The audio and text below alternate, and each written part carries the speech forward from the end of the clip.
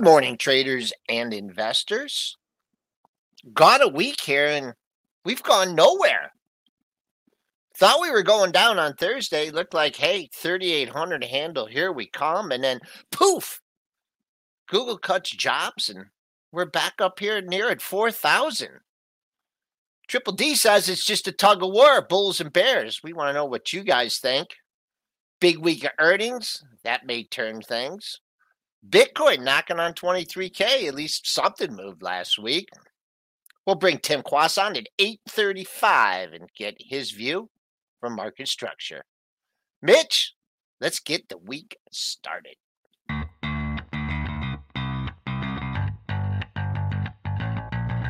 Coming to you live from downtown Detroit, this is Benzinga's Pre-Market Prep with your hosts, Joel Elconin. This is a volatile puppy here, isn't it? And Dennis Dick. I'm bidding a penny. I'd buy that stock for a penny.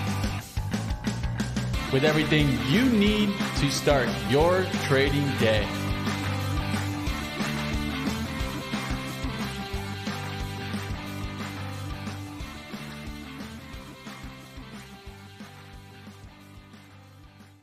Good morning, traders and investors. We're in the green by a couple handles here, 2.5 handles, knocking on the door here of getting back into the 4 handle. We'll see if that can happen today.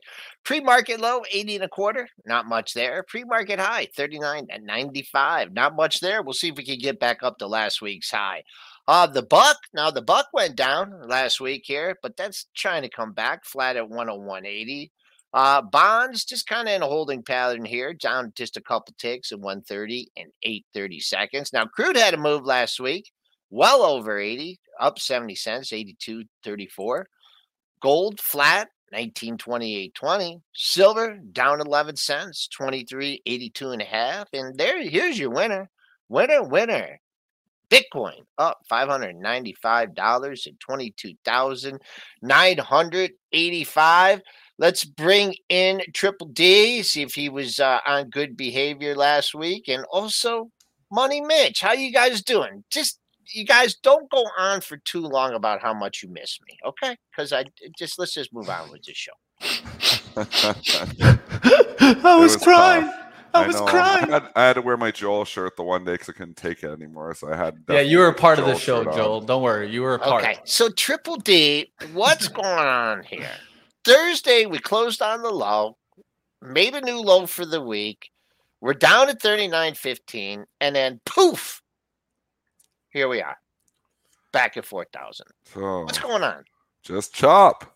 You're in the chop fest. You're in the biggest raging battle between the Bulls and the Bears. And yes, I know I'm nasally. And yes, I have a little bit of a cold again. Welcome to Canada in January. Oh, Canada. Oh, yeah. I don't know if it's COVID. Who does COVID tests anymore? So who knows? But I know I don't feel very sick. I just have a little bit of congestion. It's not too bad. At least not yet. But, okay. But going back to the markets, we're just in a battle here. And fade, everything continues to work. And it's what we've been talking about on this show relentlessly, at least for the last couple of months and really for the last year.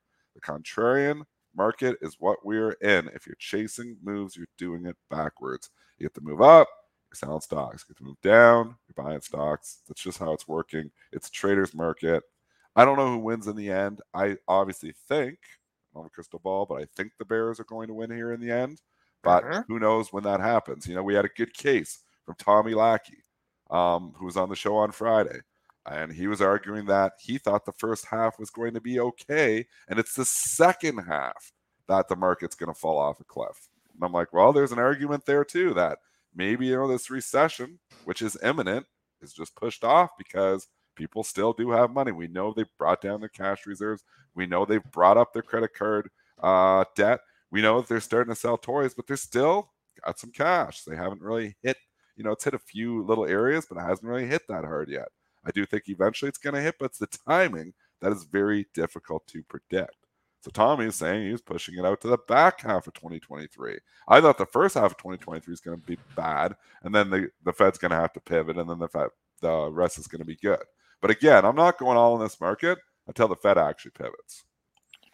Well, one other thing, too, that we debated we talked about a couple weeks ago, and you talked about the market just grinding, kind of grinding to a halt. And it's that the volatility is starting to come out of the market. I mean, I know he had a big update yesterday and stuff, but I'm just looking at the 9-day average trading range, which is kind of my own personal VIX, and it's down to 68.50 for the S&Ps, and just seems to be coming down every day. So there's just it is. You talked about that quiet period. Yes. I don't know what years you equated it to back in the 2000s, but kind of feel, that's where we're going. If the ranges start coming in, and I know that's not, trading ranges are different than trading momentum markets, but it sure things are calmed down. I guess overall that's good for the market. The weekly numbers are looking okay now. The quarterly numbers are everything's looking okay, but it just doesn't,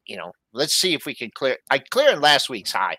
To me, that would be the big bogey. But again, it's tough. We clearly, you know what happens in this market, because we can keep looking at it this way. If we clear last week's high, or if we break out here, but these little breakouts just become fake outs, and the little breakdowns just become fake downs too. It's just the type of market you're in. And as a trader, you always have to be adjusting for the type of market you're in. This isn't this, momentum market. I mean, it has pockets of momentum. We've seen relentless oil buying over the course of the last year. So the momentum traders can find pockets, but the overall market is just in a trading range still. It's hard. Like I keep saying, if we go to 410, I might sell everything, because I think that would be a major overshoot. And maybe that does happen. But, every time you think we're breaking down, buyers reemerge. And every time you think we're breaking out, sellers reemerge, and that's because we have overhead supply and underneath demand, and that's what's keep putting us and keeping us in the trading range. All right, Money. What do you got for us today? Let's get to perhaps some individual issues. Well, we'll get into that. I did want to make a comment that finally a quiet week in the Fed week. So we don't expect to be here and talk from the Fed this week, even though we got a ton of it last week, even with Friday's federal governor Christopher Waller saying that he favored a 0.25 percentage point rate increase at the next meeting. Of course, the next meeting will be the 31st and the 1st next week. So stay tuned for that. Of course, next week will be all about the FOMC. But this week, it's all about the notable earnings this week. I don't think we're going to miss that. We definitely need to cover. There's going to be a lot of stocks reporting this week. Microsoft, IBM, Tesla, Visa, MasterCard. This is what's on the tape this week. Want to definitely at least give a forward look towards this. Don't miss it. Especially we will be having Tesla, Microsoft's earnings right here on Benzinga. You don't got to miss it. Don't miss those earning call. And Microsoft starts Tuesday afternoon. Then Wednesday we get Tesla. I mean, these are big guns. And then you've also got, going away from the tech stocks, you've got Johnson & Johnson, Boeing, AT&T, Visa, Chevron, American Express. There's big names coming here, Joel. So this will give us more of a feel for where we are on corporate earnings. Are they starting to see weakness? Are they going to warn? Or are they going to pull the Starbucks and just say, hey, we see, strong demand forever. So look at the calendar. Calendar's starting to get a little bit busy. So it's been quiet. It's been quiet for a month and a half. It's always, you get 45 days of busy earnings. You have 45 days basically quietness. We're back and we're entering that 45 days of busy. And it's going to really get busy, next week when you start getting the really big guns. But Microsoft, big gun, coming Tuesday. That'll give us a tell. All right, and also just a couple broad observation that I made with Mitch is boy, oh boy, J.P. Morgan had that run after earnings, and then a little change of heart here. That's pulled back from its earnings high. I noticed that. Nice run into it. Crazy day on the actual earnings when it shot over 140. And then the other thing I noticed that AAL had that good news, right? And some really good news on Wednesday, it looks like, and that popped, and that's kind of giving it back. So I don't know if that's going to be I guess Delta's hanging up here right near its high of the move, but that's really the observations, and I noticed that growth is back a little bit. Kathy distanced herself from the lows, so that hasn't stopped since January. Yep. So we have seen a nonstop bid in the beaten down growth names since January. That hasn't stopped. What we have seen really is a perfect January effect. We've really seen in January a little bit of weakness in the drugs, which would be expected because obviously they had a really good year. We've seen oil kind of just hang out. The oil stocks are just hanging out. They're up a little bit. But we've seen a relentless bet in the beaten down names. And that's really what the January effect is all about, which we called perfectly on this show. Mad at myself that I didn't hold some of these stocks longer, but I mean, Tesla's been leading the charge, pun intended. Obviously, bottom 3 days or 4 days into January, and it's looked up ever since. I've been saying there's room to 150 on Tesla. I still think there is room to 150 on Tesla. I think it gets a little tough sledding as you get to that point, but the stocks just got massively oversold. Probably room on 40 to ARKK, but then you look at the 40, Joel, and you think on ARKK and think, holy, even if we get there, then you got all this overhead supply. It's just not easy sledding to just get it back to like 50, 60, 80 and going back and making new all-time highs by the end of the year. I don't see that path there, but I do see this path where the January effect has not laid off yet. It's been sustained. We're 3 weeks into the month, and that's typical. Usually January is a pretty good month for the beaten down growth stocks. It's exactly what we have seen. Seasonality making the play. Now, one of the things, of course, is last week we did get a major pullback where a lot of those longs might have gotten a little bit weary on that pullback, and now they're starting to ramp back. So we have to think, is this another bull trap for these growth stocks to the upside now that we've gotten a little bit of a bounce? Maybe. It was pretty much only like a 1 or 2 day pullback. You guys can see that in Tesla. You guys can see that in a stock like Unity that pulled back significantly. We'll see if they start getting back through their highs, or is this just another trap to the upside? Tesla has the earnings. Again, these just go with. Sorry, Joel. I should let you talk. Okay, it's good talk all last week, so I'm being a real jerk here. No, go ahead. No. I'm getting my bearings back here. Just the only thing I just wanted to say about Tesla, Mitch. Did you follow yourself here because we were looking at that year-end close? Remember, we were focusing on that. If it could get green for the year. And when did it do that? It did that. Well, of course, it's bounced around a little bit, but it made a dash on Monday. Or excuse me, there wasn't a Monday. It was a Tuesday. It had the good day and kind of meandered with the market. But no, go ahead, Triple D. Take us. I think all this stuff you just group it together.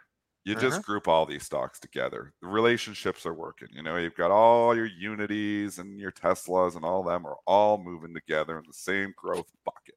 So it's very important. What we are clearly seeing this year is buckets are working. And what do I mean like that? You've got your growth stock bucket. You've got your consumer staple bucket. You've got, your cash cow buckets. You've got your value buckets. You got your, have all these buckets. Make sure you know which bucket your stock is in, because certain stocks are still in favor and certain stocks are out of favor, at least here in the short term. Right now, that growth stock bucket, even when I'm shorting stocks, I short stocks every day, but I buy stocks every day. I trade market neutral. When I'm shorting right now, I'm very cautious shorting anything in the growth bucket, because the growth bucket is in a little mini bull market right now. There's no doubt. To your point, Joel, Kathy's come off the lows. Tesla, you were going to Unity. It's off the lows there as well. But you can go to stocks like Upstart, UPST.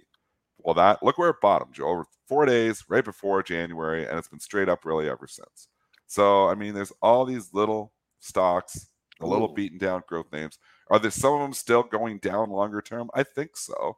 But you can't argue with that these things are massively oversold. And I have no position in Upstart. It's a $400 stock a year and a half ago. It's $17. Is it going back to $400? No. But it could go to $25? Yeah. So I just got to be careful just being full on bearish everything, because right now the bulls have a little bull market going on in growth.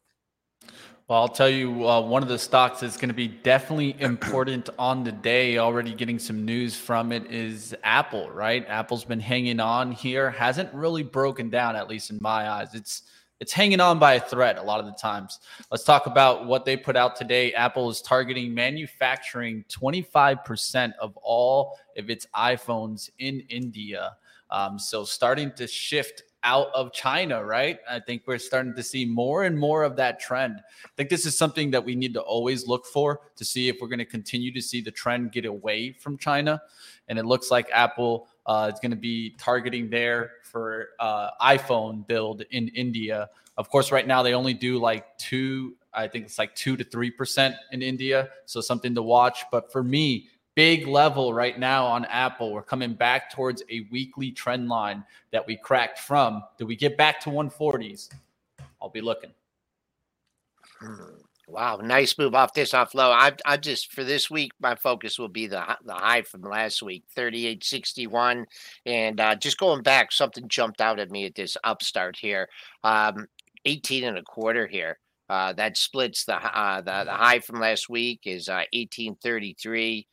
You bumped up against on Monday, but that's a nice looking chart on the weeklies down. We have a little time to the Apple earnings, correct? It's I think it's next week. Next week. Mitch, So that little date? pre-earnings Mitch run can hunt it here. down. I got you. Mitch will hunt it down. I'm pretty sure it's next week. Yeah, 10 days from now, Thursday, February 2nd. So the day after we get the FOMC report. Okay, creeper rally here, folks. Up Yep. 7.5 handles with just 8 handles. Nothing. No big birds, but just climbing back up to that 4,000 last week's highs. We got a ways to go to that 35 and a quarter. Bull's got a case here in the short term. Again, 4,000 though. Like you come up up another 30 handles from here, and a major resistance again. Trade the range. What is that? Channelingstocks.com. We'll go back to that again. Appears to be the channelingstocks.com market. We'll see. We'll see if we reject that channel and actually come right back down, or do we get up through the 400, start making our way to 410, something to keep an eye out for. Let's go to Spotify. As they're announcing here some news that they're planning to cut 6% of its employees. Chief Content Advertising Business Officer to leave the company. Trimming the fat, or is this concern for growth moving forward? Right now, the market is in full silver lining that if you're trimming the fat, we like it. And it is good for the companies. And no doubt it's good for the companies. I just think rallying them relentlessly on this is still not, a reason to just be coming in and buying stocks. I still think that the trim and fat, because they see worse times ahead. That's my opinion. I know Benioff is not just my opinion, because Benioff flat out said it. Microsoft said it too, but we aren't listening to that. We're just listening to, hey, trimming the fat, it's what we need to do. A lot of people may be getting paid not as much as or more than they should, and that's what it's doing. So it's probably necessary steps. I just think it's the prelude to trouble ahead. So the only thing that I would have to say to that is clearly in this case, right? So they're getting rid of the chief content and advertising business officer. They'll have to hire an advertising business officer again at some point down the line. And what will they pay him? Probably pay him more than they were paying this guy that they just fired, because you can't pay less. Wages go up. We've been fighting wages for so long. People want to get paid more. They don't want to get paid less. And if they are going to get paid less, they ain't going to take it. They're going to look somewhere else. If the guy at McDonald's is making $16, $20 an hour, guess what? I'm not taking 25 no more. Yeah, no, I know that's where it's at. It's the wages I think come people up are losing that. You see that McDonald's sign, I drive by it every day. Well, when I drive, because I work from home half the time. But if I'm out there, I drive by it. It's $18 an hour to start, plus, their perks, which is like 50% off your meals or whatever it is. I don't know what else they give you. But anyways, it's an eye-opener when I see. And again, we're in Ontario. It's Canadian money, so it's a little bit less. But you see $18 an hour, you're like, holy, McDonald's. That just seems like a lot of money for a McDonald's worker, but that's where we're at. So wage inflation is still sticky, and companies are still having trouble finding people. But maybe as we lay more people off, maybe as companies, maybe we get to a point where, okay, maybe people get a little bit more hungry. Maybe these people who are making $250,000 a year will find another job, and that's going to help to bring down wage inflation, because maybe they will be willing to accept less. I don't know, but it's tough when you get used to living on $250,000. Do you want to go to living on 150, Mitch? I don't know. Like there's literally a lot of these people they're laying off probably are high 6-digit salaries. There's probably not a lot of people in there making 30,000 or 40,000. I don't think they're laying those people off. They're laying off these people that are making $250,000 a year. But they're finding jobs because the jobs numbers aren't jumping. These guys are finding jobs. They're finding someone else to pay them $200,000. Is good enough, Mitch, that they just don't even care. Yeah, they had some stock. That was the only thing. I mean, they had some stock. Maybe they sold it. But for some, that was one thing I was thinking about with like Google and Amazon, some of these employees, if they'd been long-term employees and they had a nice stock compensation package and they didn't get greedy out there. But that's just a very, rosy scenario. I just want to alert our traders here on the Spotify that there's not much up here for resistance, up $6 on this. But there are a couple daily highs surrounding that 106 area, 105 and a half, 106 and a half. So if 104 is not good for you, good enough for you up 619, those are a couple daily highs that come into focus. Perhaps in today's session, trading right near the high of the session here in Spotify.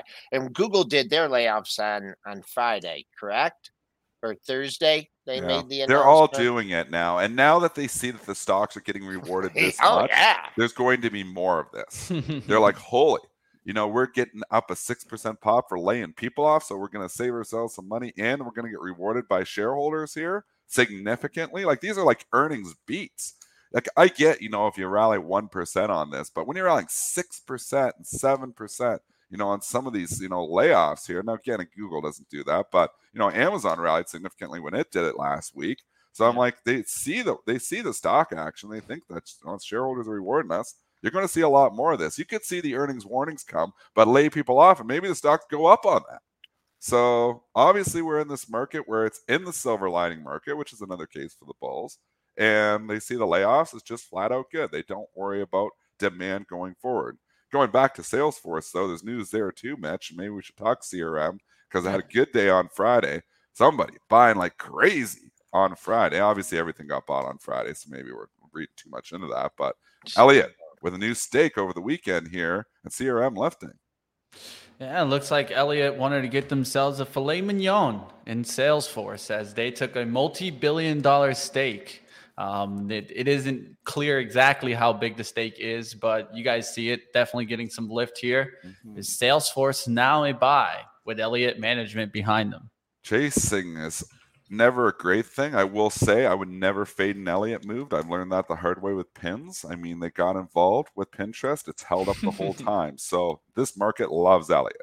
When Elliott is involved, this market seems to have a relentless support bid under these stocks. So just keep that in mind.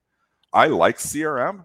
I think the stock has come down a long ways. I told you it would be on my shopping list if the stock dipped significantly. I'm not long it yet, but if the stock did, come in and eventually have an earnings dip, it spooked me when Benioff said he saw tougher times ahead, which he said when he did those layoffs, but the market didn't seem to care. So I don't like it when the CEO is saying that. So that makes me a little bit spooked. The PE is still pretty high on CRM, but it's come down to a more reasonable level. I think CRM is going to be a buy at a certain point in time. It's just a matter of timing it. But now I'm not chasing it up $7 today because Elliott's in. I mean, you got major resistance. Throw it to Joel here. Yeah. You got some resistance coming up here, Joel. Yeah, I wanted to give our traders like 160 here because that was 160 and a quarter was your high back on November 30th. But you definitely have an offer here at 159. That's that man or lady's been stalking this 159 here over the past hour. So we'll see. Obviously, you get through the pre-market high. There's always room on the upside, but take out 159. I see this high, Dennis.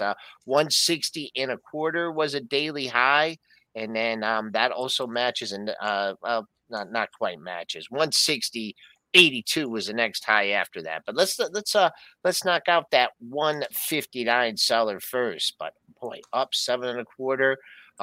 Did he? I know we talked about Elliott in the pins, but didn't he say like Western Digital was worth? Or was that Elliott, or was that something else?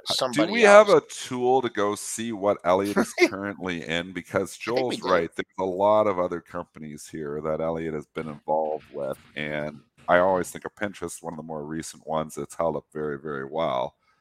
Mitch, do we have a tool, or maybe we should, tell the pro development team to get that tool for Benzinga Pro to be able to just click on Elliott and see everything they're in? Yeah, do you know that tool? Maybe we do have it. I think we can. I'm just trying to do it right now. The filings. I'm going to message the pro team right now. That'd be a good tool to have.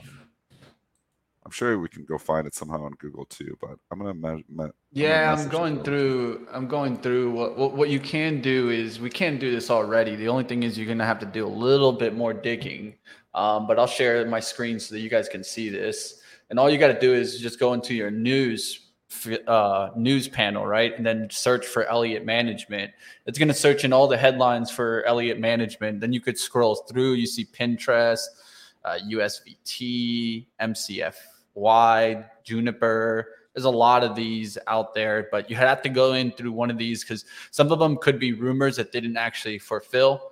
So like you could see Duke is one of the companies that's mentioned here. So you would have to actually roll through here exactly.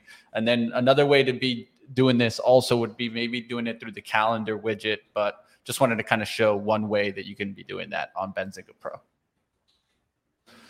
A lot of companies, let's put it this way. There's a bunch of them. Also, I just messaged the pro team too, so they're pretty good. They're going to get on this stuff. We'll get some more tools in here. It was May of 22 when he said that Western Digital busted up is worth $100. So it didn't work out so well. Yeah, and then I still think about him and like AT&T a while ago, but then there's news on Western Digital. AT&T? I don't think so. I don't know. They make their employees and then they move. I mean, PIDS has moved up too. I remember that, but it's like the initial pop, I think took it like to 23, 24. And then that's just kind of, you can always tell when they get the initial pops. And then they take another, we're going to add to our stake too. So that, that's another thing. But anyways, I mean, it's moving today, right? And that's what people are concerned about. And what I will say is these tend to be a little more sticky. These Elliott moves tend to be a little more sticky. I mean, there's people fading the Pinterest move, and that stock has just held up and been like relentless since they've been involved. You think about how bad of a year, Joel, in 2022, a lot of these, high, growth, no earnings companies or very low earnings companies have done. This stock made its low back in like 17, 18 back in April, and when Earlier. when okay, so here's an exercise. When did Elliott take the stake in Pinterest? The initial stake. When did we find out about it? Was it July? No, it was this day, right? We can go to the pro. You don't need to go to the pro. You need to go to Joel, and that was August 1st. There you go. Since August 1st, there's been no real sellers in this stock. There's been sellers, but they've been met with more buyers. The stock has held up very, very well. So, and if you go that same time period to like ARKK back in July, August was like $53. Now it's 36. That's a good comparable. If you go to like even like I don't know, we could go, well, Meta's come off the lows, but Meta was up that too. Meta. That's a good stock talk too, but that's turned into value and people are all over it because they think, they're going to turn it around here, which they might. It's a value stock. All right, team. There is news on Western Digital, right? There in some rumors right now for advanced potential. Right now, it looks like with Japan Kioxia Holdings.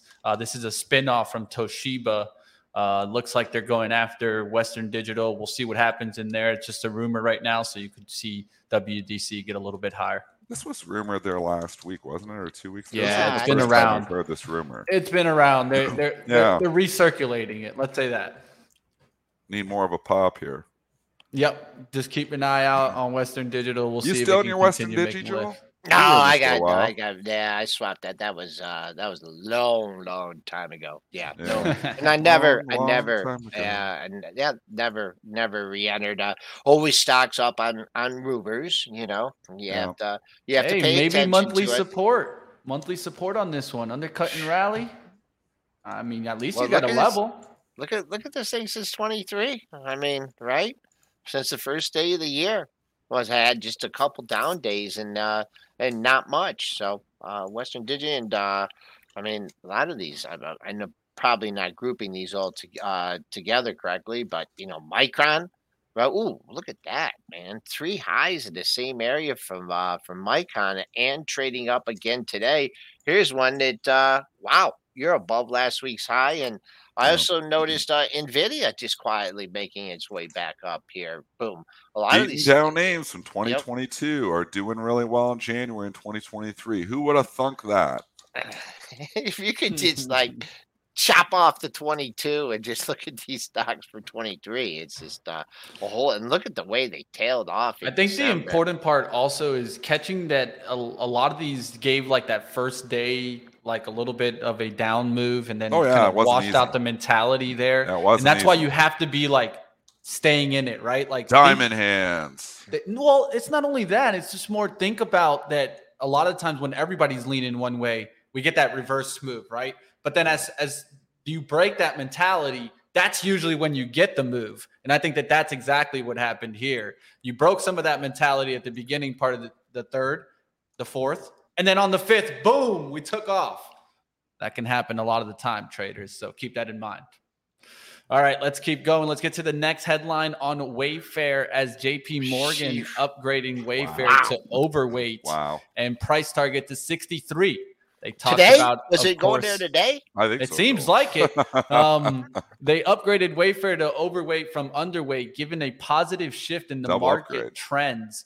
Talking about controlling expenses, investments, which combined could give significant earnings revision. I think this is the important thing. They're expecting to see some earnings revision come out of this. Over steeply negative over the past 2 years to positive, on top of a still attractive valuation. The street is just all over this cut the fat narrative. And here's an analyst coming in. So not only does Wayfair get the crazy 6-point pop from cutting jobs, but now you have JP Morgan that comes out and says the stock's going to go way higher because they've cut those jobs. I mean, the street already said that, but JP Morgan gets another 12%. It's just 23%, you know. From cutting jobs. This is where we're at. This is the silver lining. It's telling you stuff's oversold, though. This stock, $300 a share back at the end of 2021, down to $28. So maybe Wayfair, I know my wife buys a lot of stuff on Wayfair. Maybe Wayfair isn't going out of business. You know, that's one thing to say. I don't know valuation. I've never sat down and did the Wayfair fundamental crunch, analyze, where they are. Does it make money? Does Wayfair make money? I'm not sure if they do, but I'm sure it's look at everybody in the chat. Everyone in the chat's telling you, we'll never make money. They burn it. They burn it. But right now, that narrative, if you're cutting the fat, and then you get JP Morgan saying cutting the fat is good, another 12%. Nope. These stocks, you can't argue with it. The bulls are complete control. But if I was in it, it just went from 38 to 52. I'd ring the register, but that's just me. Maybe it continues. There's lots of room. 52.67. The pre-market high is just a tad above that at 52.88. But you got a pair of highs right there, right before the stock really, really broke down here. A lot of people getting their money back here at 52.67. Pair of highs there.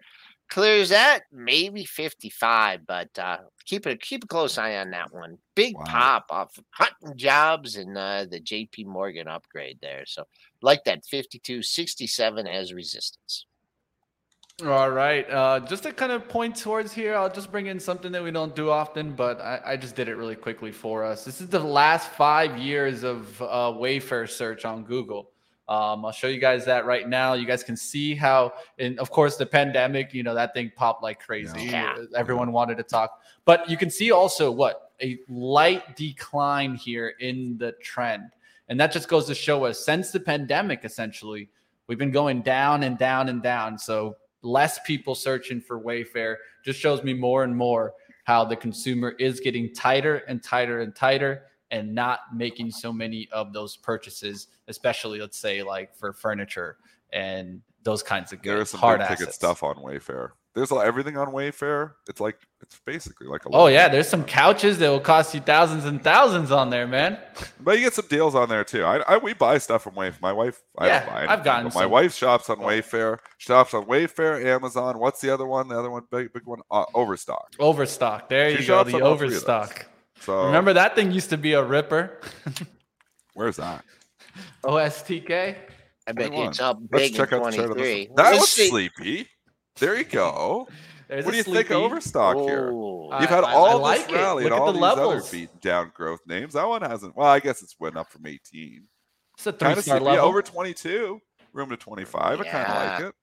I wouldn't 3 want or to be 4 short stars, Joel, right? 3 or 4 stars? What do you think? 21. There you go, Mitch. I'll bring it down there. 21 to 80. Last week's last week's high 21.78. Triple D is just making it, just going with a nice round number 22. I was actually 22.40, but triple top 21.75. I'll make it a 3-star here, and that nice chart. Good way. What they supposed to like reinvent the stock exchange or something? Weren't they supposed to do that? Was that Overstock? That was like I remember. Were they involved in crypto? I Was don't Overstock know. involved in crypto for a while? Or There that was a- crypto headline. There was a guy that I think I met at a fintech event, fintech awards, and he was with from Overstock, and I'm like, what's up with this? Weren't they supposed to do something with stocks, please? So someone help me out with I know this. And, stocks, but I maybe, thought they who were knows? involved with crypto. and I How about asked that? him about it, and he walked away from me. And then I got his card, and then like 2 weeks later, nope. Send an email or something. This guy doesn't work here anymore. Yeah, so. Zippity Doodah saying they were involved with Bitcoin though Okay. for a bit. I'm not sure if they still are, but in any regard here, It's a good looking I chart. actually don't mind this chart. So we're finding you some trading ideas. This one seems I see Wayfair rip roaring higher like that. Amazon is sleepy too. But we've got earnings coming from Microsoft, and that's the one thing to consider too. If you get a bad report from Microsoft on Tuesday, and again, Tesla Wednesday, that could change the narrative on a lot of this in a hurry. So I don't know. It's often scary to take bullish positions ahead of big reports like that. Microsoft, nothing to do with Overstock, but it's going to drive the whole market. So I don't mind the Overstock chart though. Well, I'll tell you what, we're talking about what we see in the markets. Why don't we take a look into what Market Structure Edge sees? Let's get into it. Yeah. Let's bring on Tim Quast.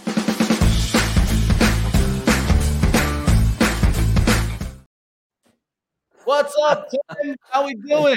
Hey, good to see you guys. Happy Monday to you. It feels like it's been a little bit since I've seen you. I recognize the background though. I believe you were up in the chalet. I am. I'm in. See? Yeah, I'm starting to know your backgrounds here.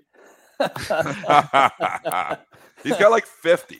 So, you slowly start to narrow them in. But well, you too can have 50 homes if you use Market Structure Edge. There you go. Oh. Maybe. Hold on.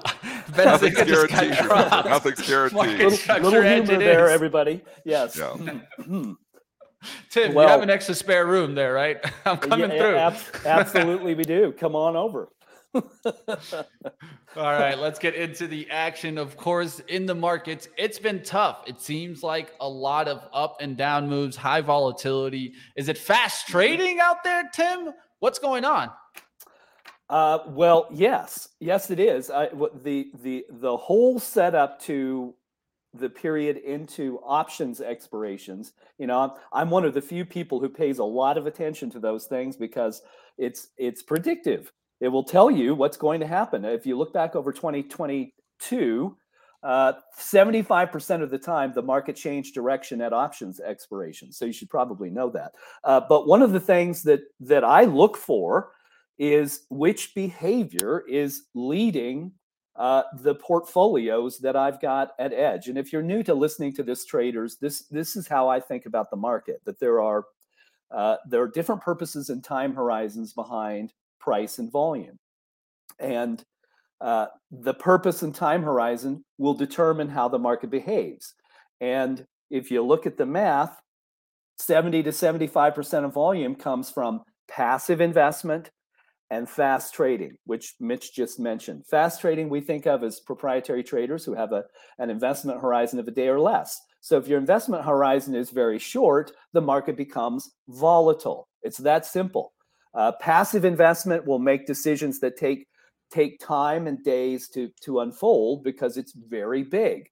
Vanguard said a month ago that 80% of the $8 trillion of assets that it's got are in models. They're asset allocation models. They're passive investment funds. And those things don't think about, well, what's the price of this and how much can I get and what's it going to do? They just move money.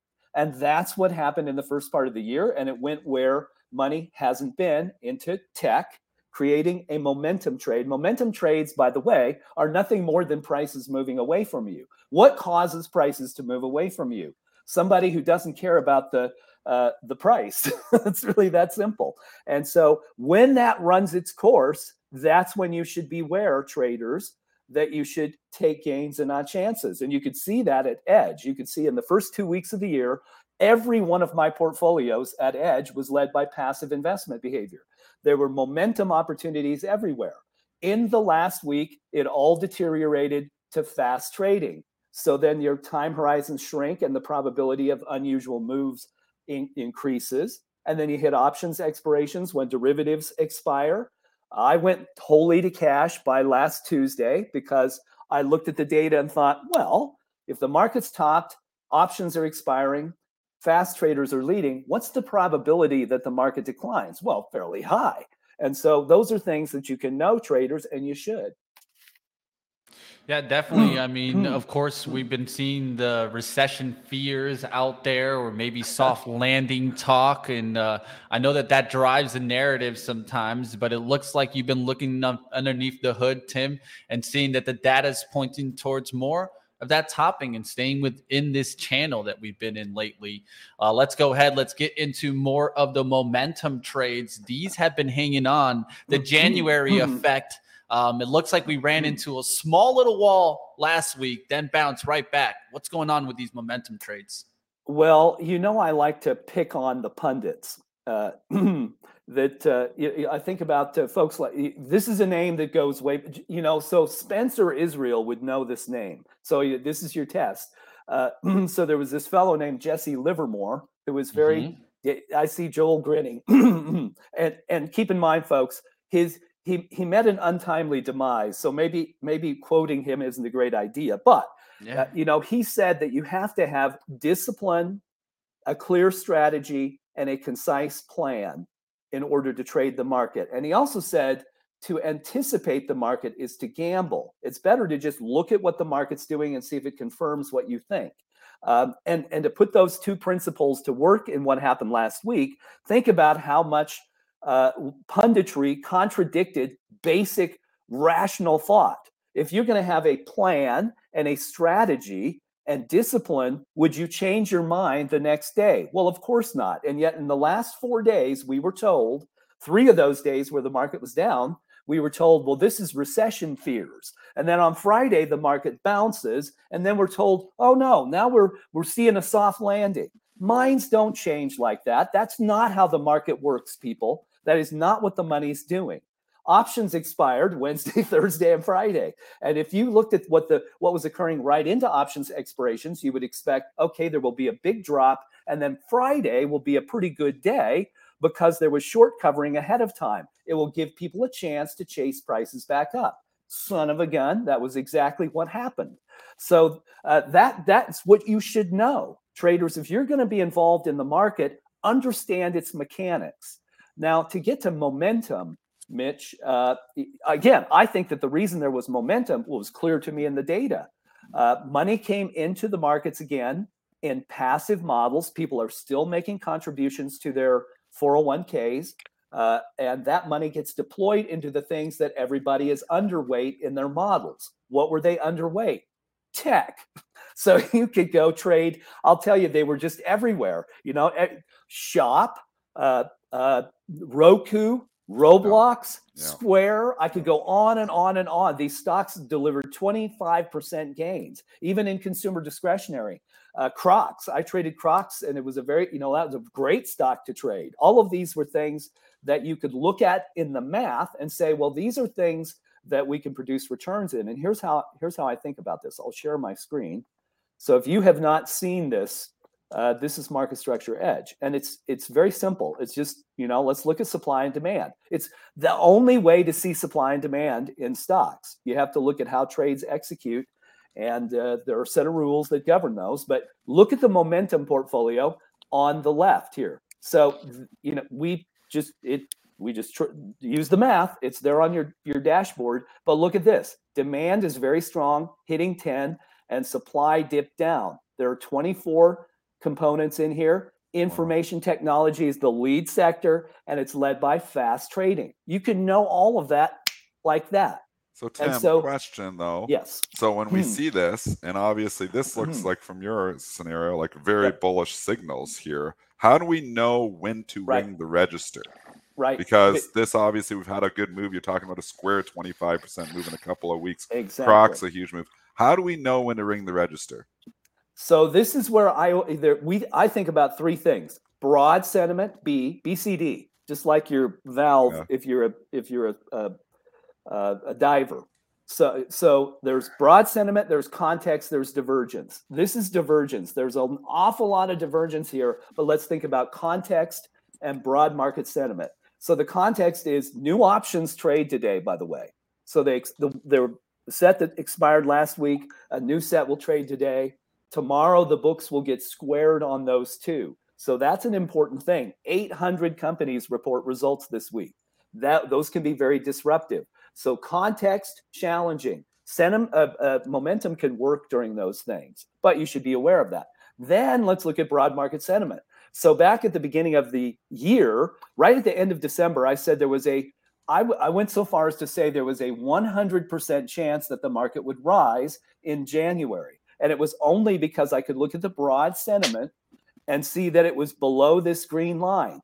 Statistically, over the trailing 5 years, every time that it has been below that green line, the market has risen in the aftermath. So I would say, mathematically, the market was very likely to rise. Now, where is it? Well, here's options expirations. That's what those little green things mean. They tell us where they occurred.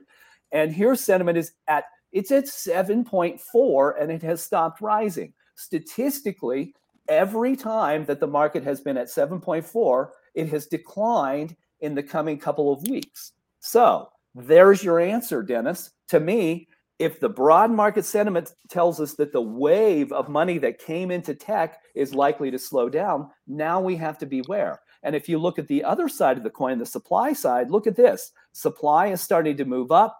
Demand has peaked. Those are the conditions that reverse the market. It doesn't mean that momentum trades won't work, but you have to be very selective now, whereas you could just be kind of carte blanche in the preceding 2 weeks into where we are now. So at this point in time, you're saying if you're sitting on these 25% gainers in Square, maybe now is the time to ring the register. I would.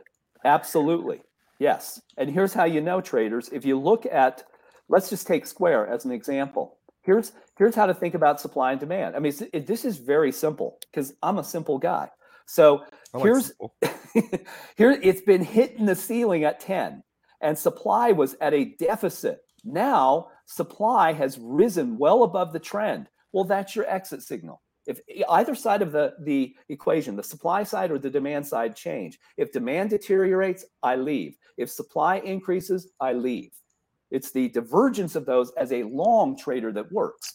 Now, if you wanted to shift short, you can actually start thinking about, I wouldn't short this stock until it's coming down close to 5. But if supply rises and demand falls, then you can reverse your trade. And you could make money both directions that way. But it's all about supply and demand. And yes, it doesn't mean it's going to happen immediately. I think in central tendencies, it doesn't mean that you can't have additional up days, but the probability of additional gains has diminished significantly, and you should move on to your risk reward setup isn't as good as it was. Exactly. Yep. Yeah. Hey Tim, could you just go into a little bit? Someone's requesting that little deeper explanation on bullish and bearish divergence. So this is how I think about it, and the math is very good. This is what we do. I've been studying these math and using brains smarter than mine that we enlist, like young Nate the mathematician, it's what I call him, to run data on what happens when supply and demand diverge, like this. So when demand is rising sharply and supply goes the opposite direction, if there's a divergence, a standard deviation of more than 1, it's one of the things we look for. The probability of gains is very high. So it's that simple. We're not looking for patterns. Patterns, to me, the trouble with patterns is they suppose that the same things repeat. Well, the market is constantly changing. the value of derivatives changes. The amount of money coming into or leaving the market continually changes. So the only constant to me is supply and demand. And so you don't have to worry about a particular pattern, just look for that. And we, of course, we apply math to it so that we don't have to do that. I don't want to hunt around. I literally just do this. I look at the momentum portfolio every day. This is what we put out there. It's, this is how I think about it. And I probably go to the bottom. And I heard you mention this earlier, Dennis, the Wayfair. I mean, Wayfair is 10 and has downtrending supply. It's that simple. I'll go look at those. I look at the amount of volatility that they've got. This is how much they move intraday. The Wayfair is very volatile. Yeah, and so, big time. If a stock like this is, so take any of those, First Solar, pretty good stock. If that stock is down 2 or 3%, I'm buying it. Why? Because it has a probability of moving about 5% a day. And so maybe tomorrow it's up 3. So if I bought it when it was down 2 and it rises 3, I've made a very nice return. And it's a very high probability, low risk, low stress approach to the market. And that's how to think about supply demand divergences.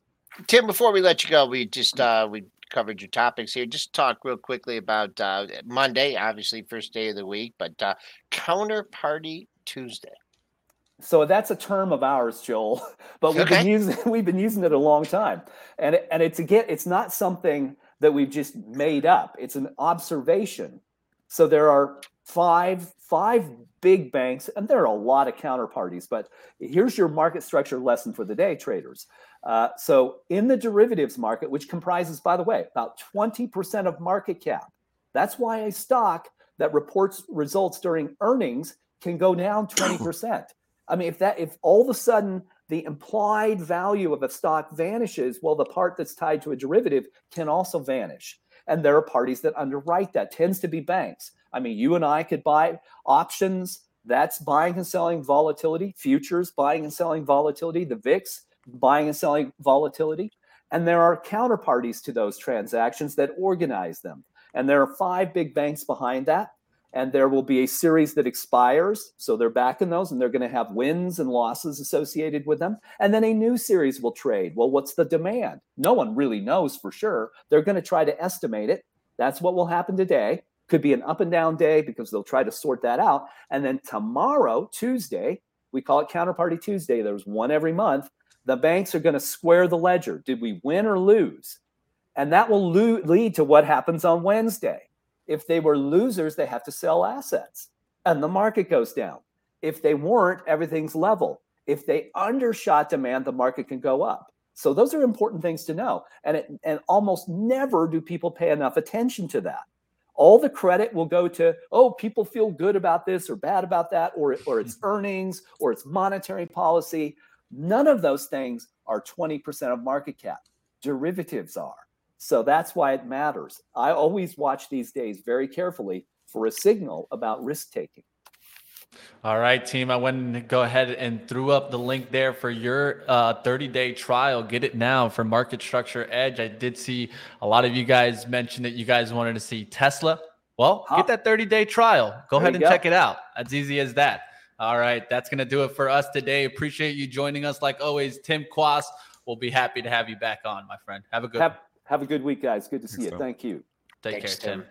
All right, let's get back towards the market. How we looking, Joel? We leaking? We still holding in here? Yeah, we 4K. There's nothing there except that's the high of the day, 4,000 coming back towards mid-range on the session. So a little bit of a rally was sold into. Unchanged on the session, 88.50. But so far, 20-point range, not too bad. And a pre-market high, 4,000, just nice round number. We haven't hit that as a daily high or low, but got a few minutes left here. We'd want to do some earning. I know we got a big week of earnings. You want to do some earnings previews? Let's do this upgrade that I thought was important to touch. Deutsche Bank's upgrade on Shopify. Let's go to the shop. We've been talking about this one. I still haven't invested in it. I still want to. I'm just trying to wait on the market, but I might have to just take a piece and try to work in here. They did upgrade Shopify to a buy, raising price target to $50, saying many leading brands are now actively looking to migrate and are in the process of migrating over from legacy competing solutions. We note this is a sharp contrast to our conversation over the last 12 months, which consistently highlighted the pace of migration slowing. So looks like more companies moving towards a company like Shopify. Relentless bid in this fabulously run company. The bid's been here for a couple months here now. So I think you're still buying pullbacks on a stock like this. Again, not in a long-term investment account because the valuations never got to a reasonable level. But I mean, it's in a little short-term bull trend. I think bulls are in control here. I'd be a buyer dips. Just the short-term target here. You did get the 42.45 in the pre-market trading off this upgrade, and you just got one pesky high sticking out here at 42.70. So we'll mark that. I like a daily high coinciding with the pre-market high, and opens up after that, the upper 43 handle. If you're looking to bring this in, or try and get this on a little bit of a dip, closed on its high tick of the session on Friday, right at 40.48. So right now, with the stock trading up, we'll call that support if you're willing to to fade this upgrade. And then that's just one stinking high up there at 42.70. But the fact that it coincides with the pre-market high adds a little bit of significance to it. We'll see what happens there in Shopify. If traders go after it, it's been a good name. We'll see. I'm still thinking about trying to take a shot, but I'm waiting on the market. Let's go to our lithium plays in play today, as we did get some comments from Elon Musk this weekend. I don't know if you guys caught it on Sunday. He was talking about green technologies, and he specifically talked about copper production. He said that there's no change that's needed in copper production to transition to sustainable energy. He did so say about lithium refinement that it needs to increase dramatically, but lithium ore itself is an extremely common throughout the earth. And so I'm just putting it on the radar. Who knows? Maybe lithium gets a little bit of a lift today off of that. We'll keep watch on some of these stocks. I've sold, I can't remember if I sold it all, but I think I may have even sold it all now, the lithium. It's just come up here, Joel, to this like 24 and a half. I know. 25. I'm looking the 35 down to the 18 is around 26, 27, but I just feel like overall the trend has turned here now for this stock. It held up relentlessly forever, and now you get that snapback rally, which I wanted to, which allowed me to get out of the stock. Obviously, we bought this stock, back at $6 or $7, I believe, a couple of years ago. I actually added some to it, which I wish I wouldn't have, and then it's come back up here, and I believe I've sold the whole thing now. It is getting a little bit of a pop. I know I do believe we discussed that the week before I was here, and I was hoping for this 24.5, 25 area. I guess the Tesla train has helped this come off the low, right? So follow the momentum here in Tesla, and I'm looking at pair high. It did get up near yesterday's high last week, but this 24.50 area looming pretty large here. Traded up 29 cents on its comments, but it's opening into some daily resistance. And then there's an ETF. Isn't there an ETF for the LIT? The LIT, LIT. That's what I was thinking. Global X Lithium ETF. A lot of Tesla in there. One I like the monthly is PLL. I've talked about this one. I've called this one from the 30s back in before 2020, and been watching this one for a while. That monthly chart, 45, 43s in that area looks really good. It's starting to push. But now it's not starting to push, though, Mitch. Here's the problem. It already has pushed. I mean, it was a good call by you, but we just went from $40 to 62. Yeah. The stock is up 60% basically this year. Yeah. I mean, now you're coming in and buying it now. You're up not 6%. It's up 60% from the lows. I mean, now it's like so far off the lows. It's like, I'm coming in here now. The momentum traders love this stuff. They just chase 60% goes up 90%. I just think we're not in that environment anymore where we just got to relentlessly chase, performance. And that's what's going to, if it goes up 60, it's going up 90. We haven't been in that environment. We've been in that environment. If it's going up 60, then it comes back down 30. So I think we got to still really respect the contrarian environment that we are definitely still in. Maybe eventually we break out into this full bull market and momentum, trading just takes over. But I mean, here's a stock that, really got beat up. It's come all the way back up. There's major resistance all over the place up here. I think now's the time to ring the register. And that's why I was ringing the register in LTHM, which again, if you do the math on LTHM from the lows, Joel, we go down to like 18, Yep. up 6, you're up 35% here, 38% in about 10 trading sessions. It's a big move. Yeah, for you PLL traders, that got within a dime of the high for the week. 63.29 was your high on Wednesday, and you got to 63.19 on Friday. Little lighter volume trading stock, so be careful on this one. But keeping a close eye on those pair of highs. This is called 63.25. All right, guys, great to be back. Microsoft news? Or somebody just say something. Let me just. Someone just said something good. I don't know. I just saw Microsoft spike up. Looking for it right now, see if there's anything here.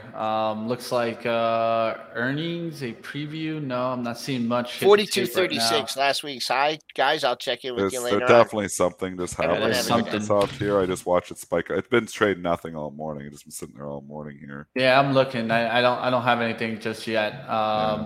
So we'll see what happens there. It could be a ratings, could be something like that. Keep an eye out there, team. We are really seeing Microsoft get a little bit of a spike right now. Maybe somebody on a major media said something here too. Just trying to dig here myself. So just because it was sitting there, it's one of the big guns. And I just all of a sudden saw it just take off. So yeah, it's how it is. We'll be ready for this week. Like always, we've been seeing up and down moves. At least the Fed will be quiet this week. So you don't have to be worrying about the bullard coming into the market. So just kind of mentioning that. There is a headline. So just coming back here, Microsoft coming from Bloomberg, OpenAI and Microsoft extend their partnership. So it's confirmed that we talked about this rumor there last week. It looks like it's being confirmed that they are extending that relationship with OpenAI. So obviously the market is applauding that on at least Microsoft here.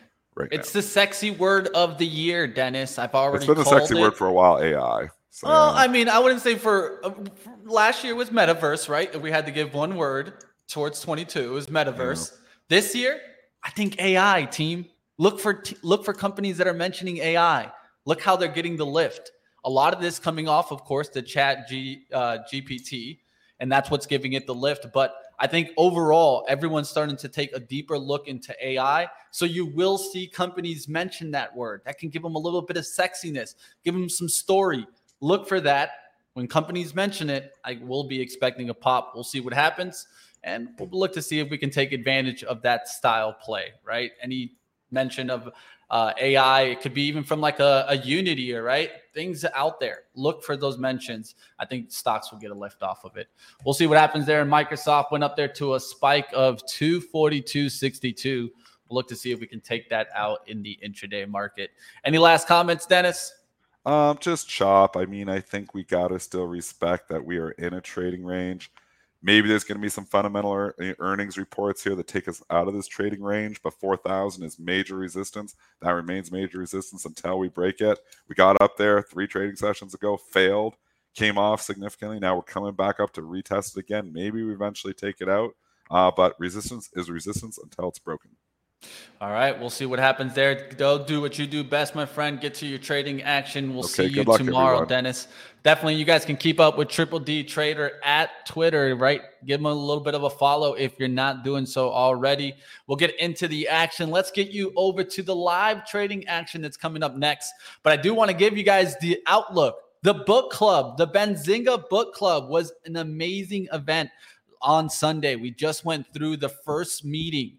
And those that haven't seen it, the reason you haven't seen it is because that's what it's all about. The book club gets the behind the scenes access, the long conversation. Right now, we're going through the book, Trading in the Zone by Mark Douglas. If you want to up your trading skills and are looking for ways to read more books this year, I know a lot of you guys for New Year's probably thought, hey, I want to read more this year. Well, stick with us in the book club, and you guys can keep expanding your knowledge. Going to throw up the form to keep adding more members. We had a great conversation yesterday, and I hope that you guys join us this next Sunday as we keep expanding. This Sunday, we're going to try more of a morning meeting, see how that goes, see if everybody can meet more in the mornings on Sunday and the afternoons. But like always, we're here for you guys to continue building the value, giving it back to you guys.